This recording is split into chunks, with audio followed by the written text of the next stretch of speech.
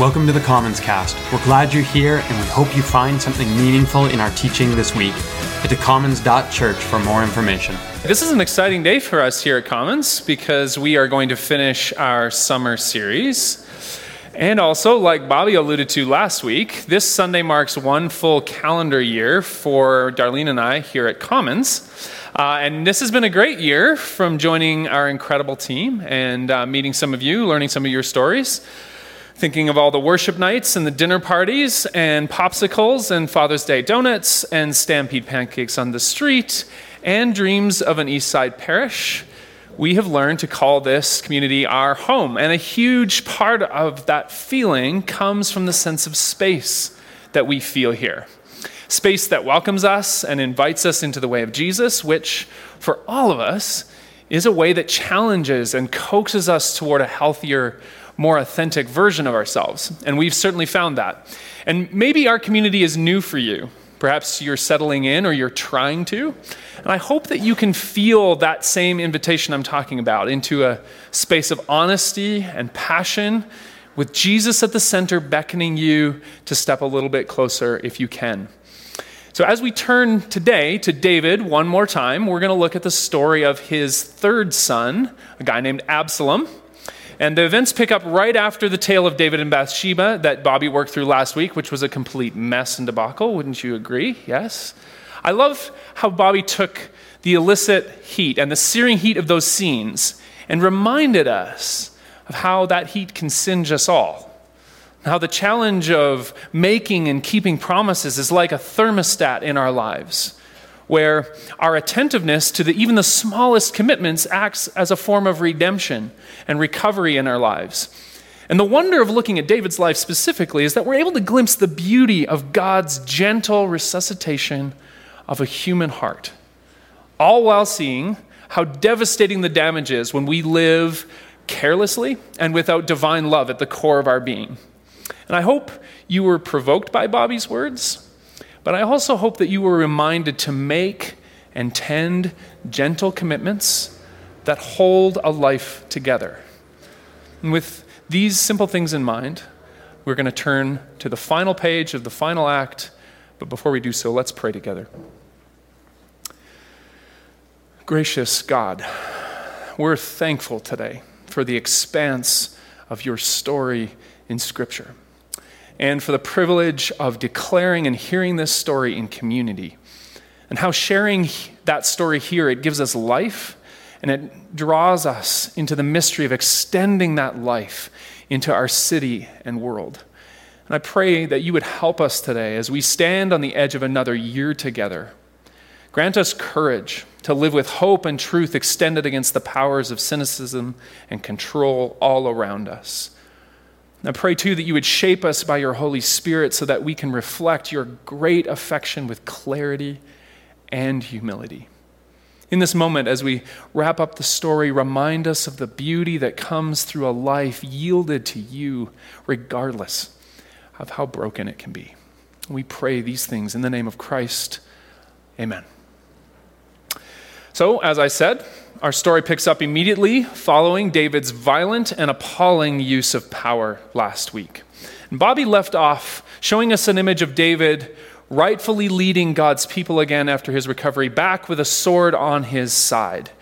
He takes and captures an enemy city in that scene, and the last phrase of 2 Samuel chapter 12 tells us this. It says that then he and his entire army returned to Jerusalem, followed closely by the beginning of 2 Samuel 13 that says this: in the course of time, Amnon, son of David, fell in love with Tamar, the beautiful sister of Absalom, son of David. There's a couple things right off the top here. First, I think that a much better way to start this sermon would be to dim the lights, have the screen fade to black, and then have the prophet Nathan's prophecy to David fade onto the screen. Why did you despise the word of the Lord by doing what is evil in his eyes? Now, therefore, the sword will never depart from your house, because you despised me and took the wife of Uriah the Hittite to be your own. This is what the Lord says: out of your own household, I'm going to bring calamity on you. And then, with an impending sense of dread like a Coen Brothers film, the opening scene would start. Because the truth is that what we're going to work through today, and in fact, all of Absalom's story, has to be filtered through Nathan's doomsday pronouncement. As readers, we should be on edge because we know something is going to happen. I'm going to come back to that in a second. What we also have to note is that the text tips us off with the use of this idiom, in the course of time. And this is a common device that's been used frequently in 2 Samuel, and it's meant to serve as a transition marker, yes. But it's also meant to help the reader hear the following tale as part of a continuing story. And we might pause to acknowledge here that an episode is rarely just an episode. And what we're about to read is connected to what just happened, or what was just said, or what has been happening for a while. And this is an important admission for us to make in the shaping and scope of our own lives. That whether we like it or not, the occurrences of our lives are woven together. I think that for many of us, this is a reality we push back against because, think about how often we try to distance ourselves from some aspect or time or episode in our past. Whether it's through the careful tailoring of our social media archive, right? Just getting rid of a certain relationship so that it's completely out of the frame of reference. Or maybe just even in the simple commitment to get up and move on. Or think about how we construct our history with things like resumes or CVs, pulling out certain episodes for emphasis while completely ignoring the fact that we actually did work at a go-kart track and sell knives door to door. Awkward. I'm not saying that this kind of editorial discretion is bad. I'm just saying that we can have a tendency to not do the hard work of recognizing how a difficult season or experience plays into our present. How the hurt or abandonment or self-centeredness of a previous episode doesn't just disappear because the setting and characters of our life have changed. And the scriptures do this often. They remind us that, like the grand story they're telling, our lives are a creative whole. And so what this means for our story today is that the scene that I'm about to read to you is directly connected to the preceding events. And the English translators, they don't really help us with this as clearly as the Hebrew syntax does.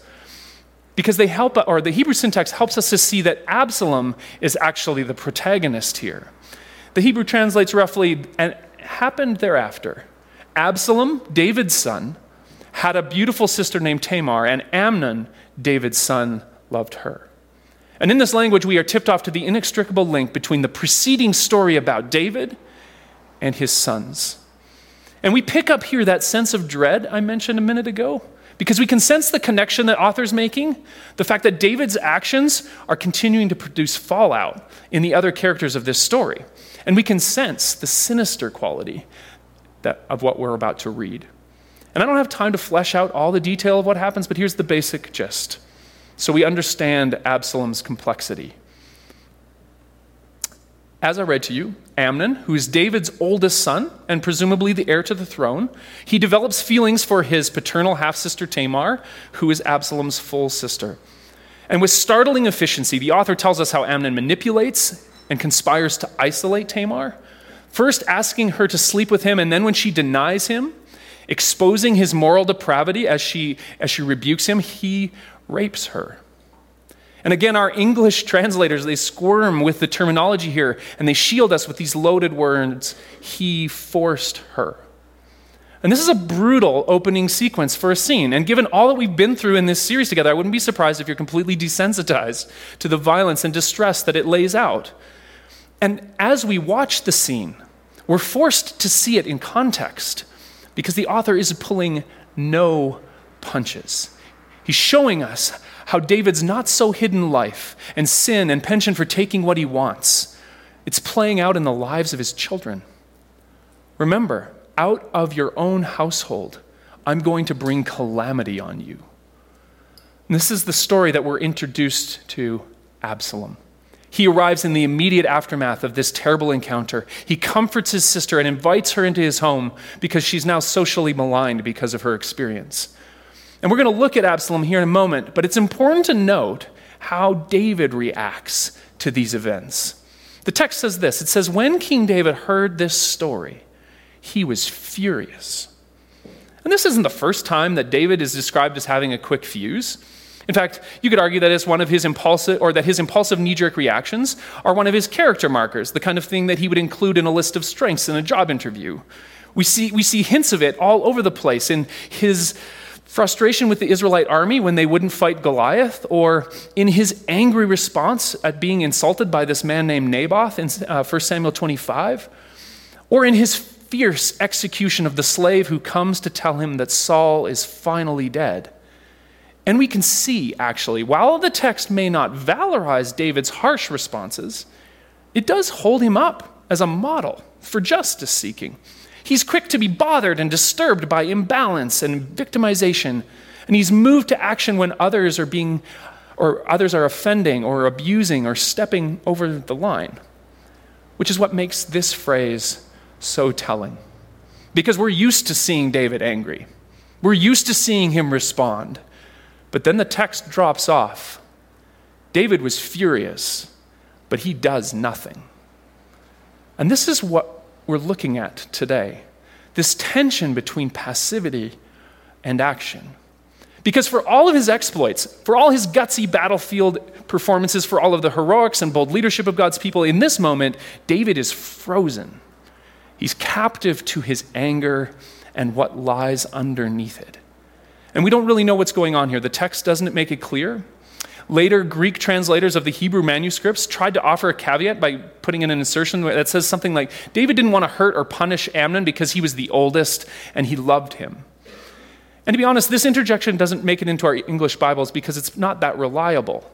But what I will say about this statement is that it hints at an aspect of David's character that we'll return to at the very end today. That his affection stayed his hand. That broken as it was, his heart actually cared for his children in this mess that he had made. Maybe, like Walter Brueggemann suggests, David himself is so compromised by his own past that he can do nothing. Or maybe he's just older and he's learned not to trust his immediate gut reaction. He just mellowed out. Or maybe he's just old and he doesn't care anymore. We don't really know what's going on. Either way, the story is calling for a response, for a just and compassionate actor, for someone to reflect the divine in some way. And I wonder if this doesn't ring true for us. Because our mistakes, when we betray those that we care for, or we fail to meet expectations, be they our own or others, these things have a way of undermining our capacity for courage, our willingness to be honest, and our desire to take risks of vulnerability and openness. And one of the easiest ways to know that this is happening in us is when we fear being asked the question, who do you think you are? Or if we find ourselves asking that of ourselves. And guess what? Sometimes our missteps and our harmful actions mean that we have to earn trust again. Fair enough. But while it may terrify us to be honest or intentional in the face of a doubting friend or partner or colleague, because we really are the last person who should be saying anything, passive withdrawal is often not the alternative we should take. This is an instance where I think David's life instructs us inversely, where we might learn from doing the opposite. Because here's the deal. Absalom steps into the gap created by David's silence. Where David lets offense occur without recourse, the text tells us that Absalom spends 2 years scheming and plotting revenge for his sister. He conspires, and as if the domestic disaster isn't bad enough, he has his half-brother murdered in cold blood. And in fear of the repercussions, he takes off, and he lives in exile for several years. And the text tells us that David longed to go to Absalom after his grief for Amnon faded. But again, he ultimately does nothing until, through the efforts of those close to him, he sends for his son, inviting him home, but with strict instructions that they never see each other. And again, this awkward arrangement we get no explanation for it. It's as though David agrees that it isn't right for Absalom to be in exile, but he isn't about to reconcile with him. And for all that David teaches us about how to mirror and engage the divine, he's a train wreck when it comes to relational maturity. His reaction here it bears the marks of that common manipulative strategy of someone giving someone the silent treatment, right? Or mixing in a little bit of what we call ghosting these days, to act as though everything's good and then to cut off personal contact, or to give a coworker or partner or even a casual acquaintance the impression that we're open to them, only to ignore and avoid them. And here again, we see these themes of passivity and action, and how, like David, our withdrawal and inaction in this situation, it actually speaks volumes about our intentions. Passivity sometimes feels like the right option because direct conflict is avoided, but ultimately, it has the capacity to create all kinds of chaos in our lives. At any rate, David brings Absalom home, but he refuses to restore their familial relationship for 2 years. And again, Absalom contrasts with David here. He's finally had enough of this, and in order to get an audience with his father, he does the most bizarre thing. He lights something on fire. It's such a crazy moment because there's a dark Michael Scott quality comedy to this action. Like, I'm not getting my way, match light, pause, and it bursts into flames. And everybody's looking at him like, why is he doing this? And for the record, I'm not suggesting that you light someone's stuff on fire when they stop listening to you in the future, but in the end, his ploy works. And the story goes that. Then the king summoned Absalom, and he came in and he bowed down with his face to the ground before the king, and the king kissed Absalom. There you go. Looks like everything's been resolved. Reconciliation complete. Move on to the next story. Except that's not how this goes. Here the story starts to shift under our feet, and it reveals what Absalom has been doing all along. And like a series of flashbacks in a film, we start to catch on to the malevolent intent that has long been present in his son. We read of their reunion, and then it immediately says, in the course of time, Absalom provided for himself a chariot with horses and 50 men to run ahead of him. And that might not sound significant, right? He just got a new armored car and a bunch of armed bouncers to go everywhere with him. It's no big deal, right? No. This is code for, and now Absalom started to posture as the king. And in telling Absalom's story, our narrator picks up a theme present throughout David's life. Our human predisposition toward faulty leaders and heroes, how we valorize them, and how we're often duped. Because Absalom is described as being good looking. He's got a luxurious mullet a la 1986, and he's highly persuasive. And with this physical description, the narrator signals to us, as he has done with Saul and with David, this is the guy people are going to love. And sure enough, the text tells us that he stole the hearts of the people. And by this, it doesn't just mean that he captured their desire for political change, but he means that they were deceived and that their will and their power and their agency as people in the empire, it was now misguided. In broad daylight, at the gates of the city, Absalom makes himself publicly available to resolve legal disputes in the stead of the king, all while inferring that David isn't doing his job. And perhaps here we note, again, how the story of David, and really the story of Israel as an empire, it serves as a warning to us. Because we're always searching for heroes, for leaders, for someone who can personify what we desire and long to be, or for someone who might show us how to acquire what we want. And if we're not wary and wise in that search, we may find ourselves being disillusioned with the failed promises of that person, or even participating sometimes in systems or institutions that don't represent what we really think is important.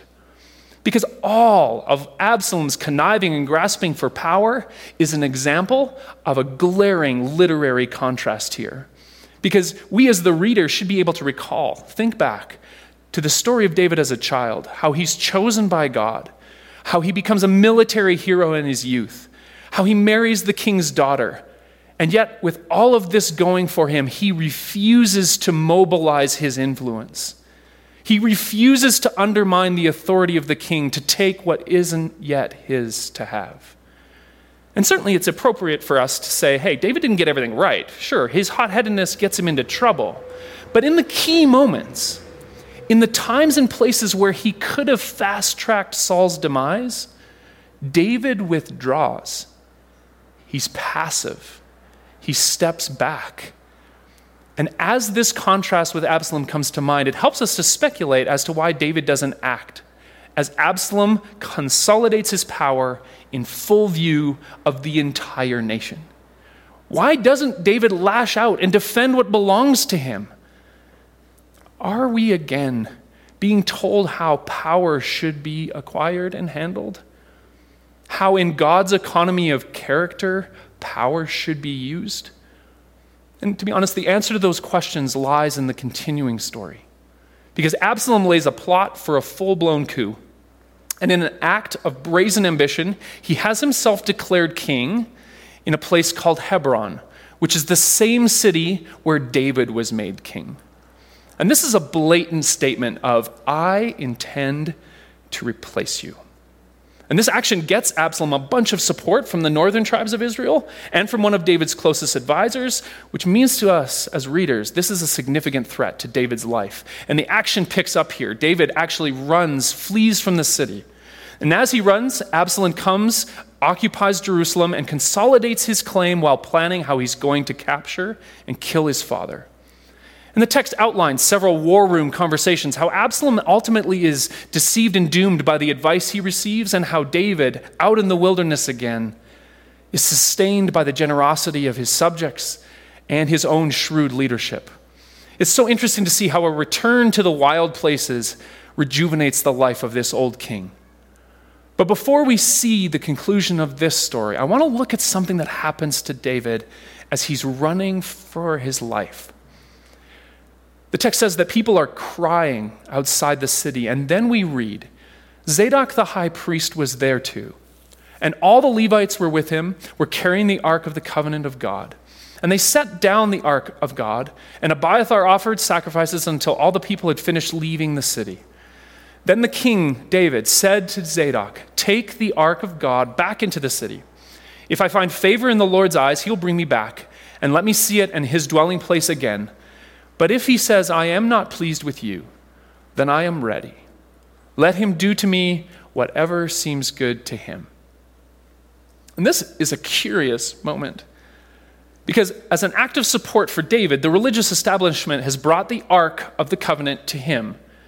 And this is a practice we've seen earlier during the Hebrew conquest of Palestine in the book of Joshua, and in the ongoing wars with the Philistines in 1 Samuel, where the Ark, which is the symbol of God's presence and power, it's carried like a talisman to boost the army's courage and to communicate to everybody, this is where God's favor rests. And David calmly says, leave it here. In this moment of betrayal and uncertainty, David acknowledges the ambiguity of God's purpose in his life. And instead of grasping at the symbols and structures of power that might consolidate his claim to the throne, that might help him defend what's rightfully his, he relinquishes them.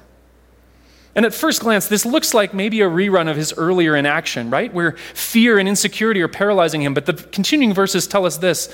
No, David actually continues to go about the business of leading his followers in the middle of this chaos. He strategizes and he labors to ensure a hopeful outcome.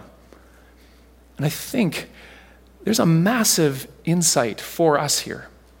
Because when we take a literary approach to this story, as we've talked about throughout the series, it's easy for us to project a form of certainty and security onto the key characters.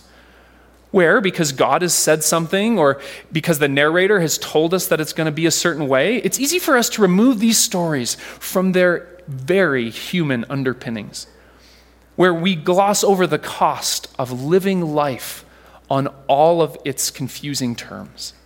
And that's not where we live, right? With a bird's eye view of our own experience, where we can just blindly and glibly assume that God's in control.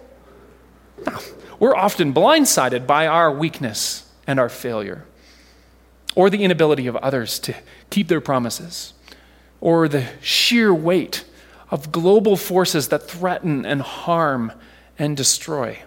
And in the face of those things, there's a kind of fatalism that starts to shape our imagination and our perspective, where, like writer and priest Henry Nouwen wrote, we live as passive victims of exterior circumstances beyond our control. Now, what happens when we look at David's actions here is we catch a glimpse of a similar moment where fatalism was rejected in turn for a fragile trust in God's good character and a tenacious commitment to work in the light of that goodness. And that moment comes to us in the story of Jesus, the Son of David, in Matthew's Gospel, chapter 26, where in the face of betrayal, rejection, and looming death, Jesus prays to his Father, "Not as I will, but as you will." Now, Jesus' prayer here doesn't model a benign submission to a predetermined path, where we might see ourselves just resolving to passivity in the hardest times of our lives. No, Jesus serves instead as a profound example of what it means to trust God's goodness despite the possible outcomes. And in these simple words, Christ expresses an objective and an intention, and then he goes and he lives the remaining hours of his life teaching and healing and forgiving those who were harming him. And even more clearly than David, Jesus shows us how relinquishing power and control in our lives isn't fatalism. It's a profound statement of trust and intention to live in the light of God's presence. Because we can control the varied factors of our lives, right? Our strained relationships, our unfulfilling or our unfruitful career paths, our struggles with addiction or loneliness, despair. And for many of us, the strain and the burden that we feel would be lifted if we merely acknowledged our limits. Quietly offering our limited strength to God before continuing to work and strive and create as we should, knowing that we can't determine all of the outcomes. And this is something we see in one last turn to the text. The brewing civil war in Israel culminates in a single battle northeast of Jerusalem. And before sending his troops out, David asks them to have mercy on his son. And chaos ensues, and David's army prevails in a massacre, and Absalom is violently murdered as the scene closes. And you'd think that this victory for God's chosen one would inspire celebration and relief in the text. But instead, as news comes from the battlefield, the prevailing image is of God's shepherd king, not concerned with his political position, but with the well-being of his rebellious son. And when he hears that he's dead, David breaks down and he weeps, and he says, "Oh, my son Absalom, my son Absalom, if only I had died instead of you. Oh, Absalom, my son, my son." And it's in these profoundly emotional words that we complete our journey through the story of David. And yes, it does seem like a bit of a downer, but that's not the whole picture, because there's something profound here for all of us. There's a power in the weight of these stories, because the depth of their tragedy forms the frame and the canvas on which the ancient God of the Hebrew people paints a portrait of mercy and kindness and unflinching loyalty. It's here that we see God's great affection for those who turn toward him, his mercy for those who long to be different and yearn for rightness but can't seem to do it because of their own self-destructive tendencies. And these discoveries in the story of David mean we don't have to valorize David because he offers us a model that we could never reach. No, we come to appreciate David because he appears in the story as our ally, woefully broken and yet fiercely loved by God. He's trustworthy not because of his accomplishments, but because of how deeply he fails and feels and trusts the divine. And we see this in his relationship with Absalom. Because as God's character in the story, David fails by being withdrawn and impulsive and unwilling to seek justice. He faces betrayal and rejection by those he counted on and cared for greatly. And yet at the end of it all, he attempts to trust God for the outcome while working and striving for right. But in the end, the story is marked by the image of a grieving father willing to love actively and sacrifice power despite the cost. And so, in those places of your life marked by passivity and fear because of mistakes you've made, may God give you strength again to stand and contend for yourself and for others.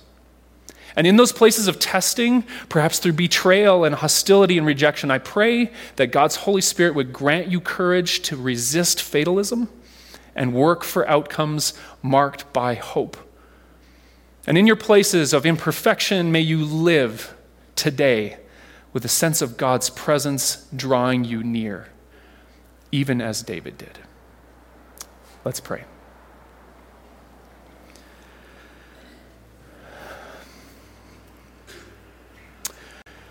Gracious God, thank you for these weeks where we have stood in awe of this expansive story of one human life. Thank you for the many ways that it teaches us and prods us and provokes us. Not to valorize David and make him a hero where we want to model ourselves after him, but no, to see him as an ally in our own stories.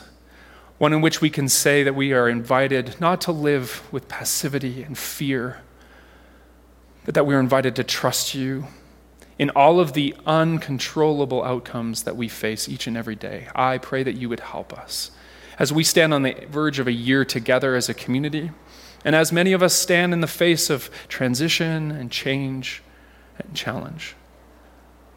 Give us strength to follow you and hear you, even as David did. We pray in the name of Christ. Amen.